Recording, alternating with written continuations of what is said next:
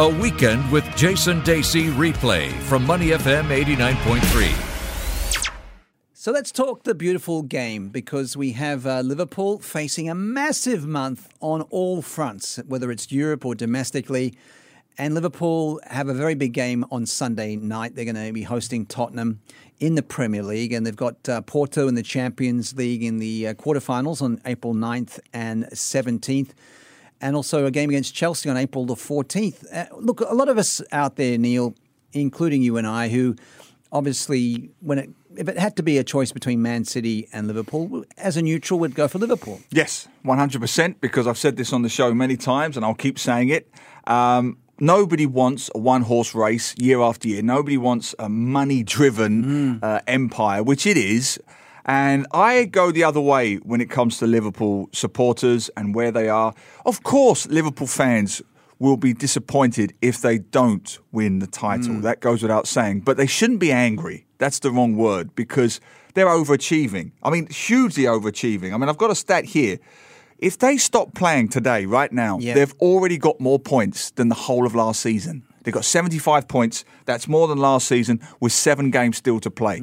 So Liverpool are massively, massively overachieving. There's still scars, though, aren't there, from a few years ago when they were in pole position and there was a slip from Steven Gerrard in a game against Chelsea. They lost, I think they were 3 goals up at Crystal Palace and drew 3-3. Which was actually the bigger mistake. People focus on the Steven Gerrard slip because it's so romantic, it's so poetic, it's such a Shakespearean tragedy. But the truth is, Crystal Palace was the killer. I know. And I remember that run-in very, very well, because I was doing an English Premier League TV show at the time. So, of course, we desperately wanted Liverpool to win just to change the narrative. But they were on a downward slide before that. They were already dropping points before that. They were already slipping. The performances were just less than 100%. And Man City were running into form. We're seeing it now. You know, although they're winning games, they're only just winning games. I wrote about the Fulham game. What a nightmare that was. In fact, I did a journalism talk just last week, and I used that Liverpool game as a case study as how tough journalism is, because you know this, Jason. I've written my piece. Liverpool 1-0 up, back on track, job done, it's all over.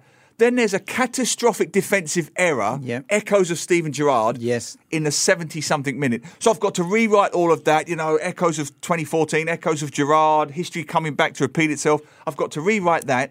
Then they get the late penalty. Luckily, late penalty. So I've got to rewrite it again. I wrote 3 intros in 5 minutes. That's the life of a sports writer. You're on deadline because you have to send the story so it gets published in the newspaper. You write the regular columns for them. So that's what we do as journalists. We have to write until the last moment and try and think ahead how it's going to finish. I mean, I've often written 2 introductions at the same time. One for the win, one for the loss. So, but that Liverpool game neatly epitomises where Liverpool are at. I mean, they're winning, but it's they're just winning. You know, Manchester City are cruising. Other teams are cruising at the moment, but Liverpool are only just winning games. They're hanging on.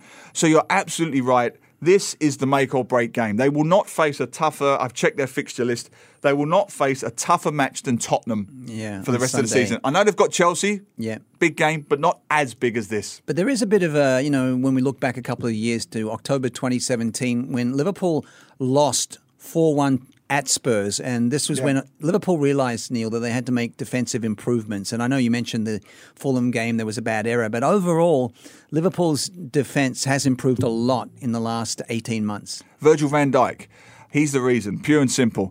You know, sometimes there was the accusation that Jurgen Klopp overspent 75 million. Now it looks like a bargain.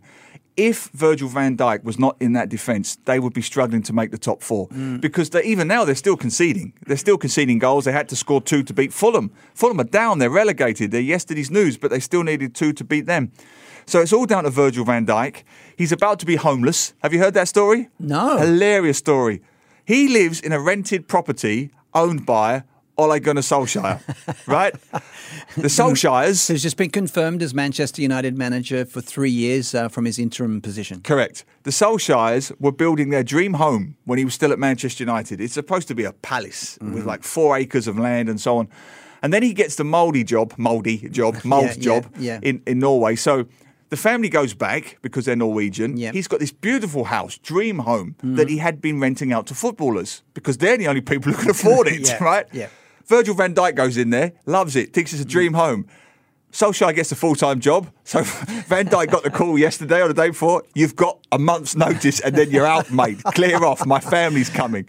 So, yeah, Virgil van Dijk, great player, about to be homeless. And just a quick word on Solskjaer's confirmation. It really seems to be a well-deserved contract of 3 years.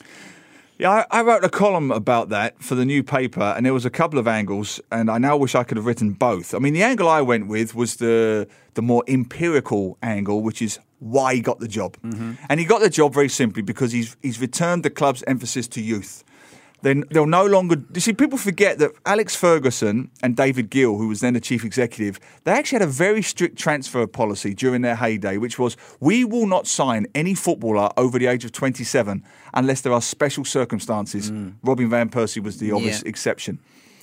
That all changed with Jose Mourinho and Louis van Gaal. It was buy quick, buy now, buy Bastian Schweinsteiger. His legs are in Germany. It doesn't matter. Buy him anyway, right? You know, buy Matic, buy Luis Sanchez, buy Alexis Sanchez. All of that has changed now. It's back to basics. Solskjaer has already promoted young players from the youth academy. You'll see more of that. You'll see a return to the old transfer policy. Younger players with potential will be signed rather than like Van Dijk. You see, this is the irony. Liverpool and Manchester City, but certainly Liverpool, have actually stolen Manchester United's template. They're buying younger players, paying top dollar, but they're buying younger players. Alisson, Virgil van Dijk, Wijnaldum, players with it ahead of them. Yeah. So now Manchester United, ironically, are playing catch-up with their own template. They've got to go back to how it used to be. That's the good news. The strange news for me, I don't know what you think of this, Jason, I don't really know what the rush was. I mean, he wasn't going anywhere. He wasn't going back to Norway. I don't see what harm it would have done just to let him get to the end of the season. Doesn't affect their transfer policy. Yeah. They can't buy anybody now. They can still do their negotiations behind the scenes. I would have just let him go to the end of the season because they've had 2 defeats. If they lose against Watford, they probably won't. But if they lose against Watford, 3 defeats in a row, and it starts. Before he's even settled into the job, it starts. So that's my only concern. I don't see why they couldn't have waited to the end of the season. What do you think? Yeah, I think you're right. I think they could have waited another month at least. It doesn't hurt. Doesn't hurt. I guess that they may be concerned that someone might try and poach Solskjaer, showing that... Mouldy. Maybe go back to Mouldy. All right, this has been the Beautiful Game segment. We'll have more from Neil shortly here on Money FM.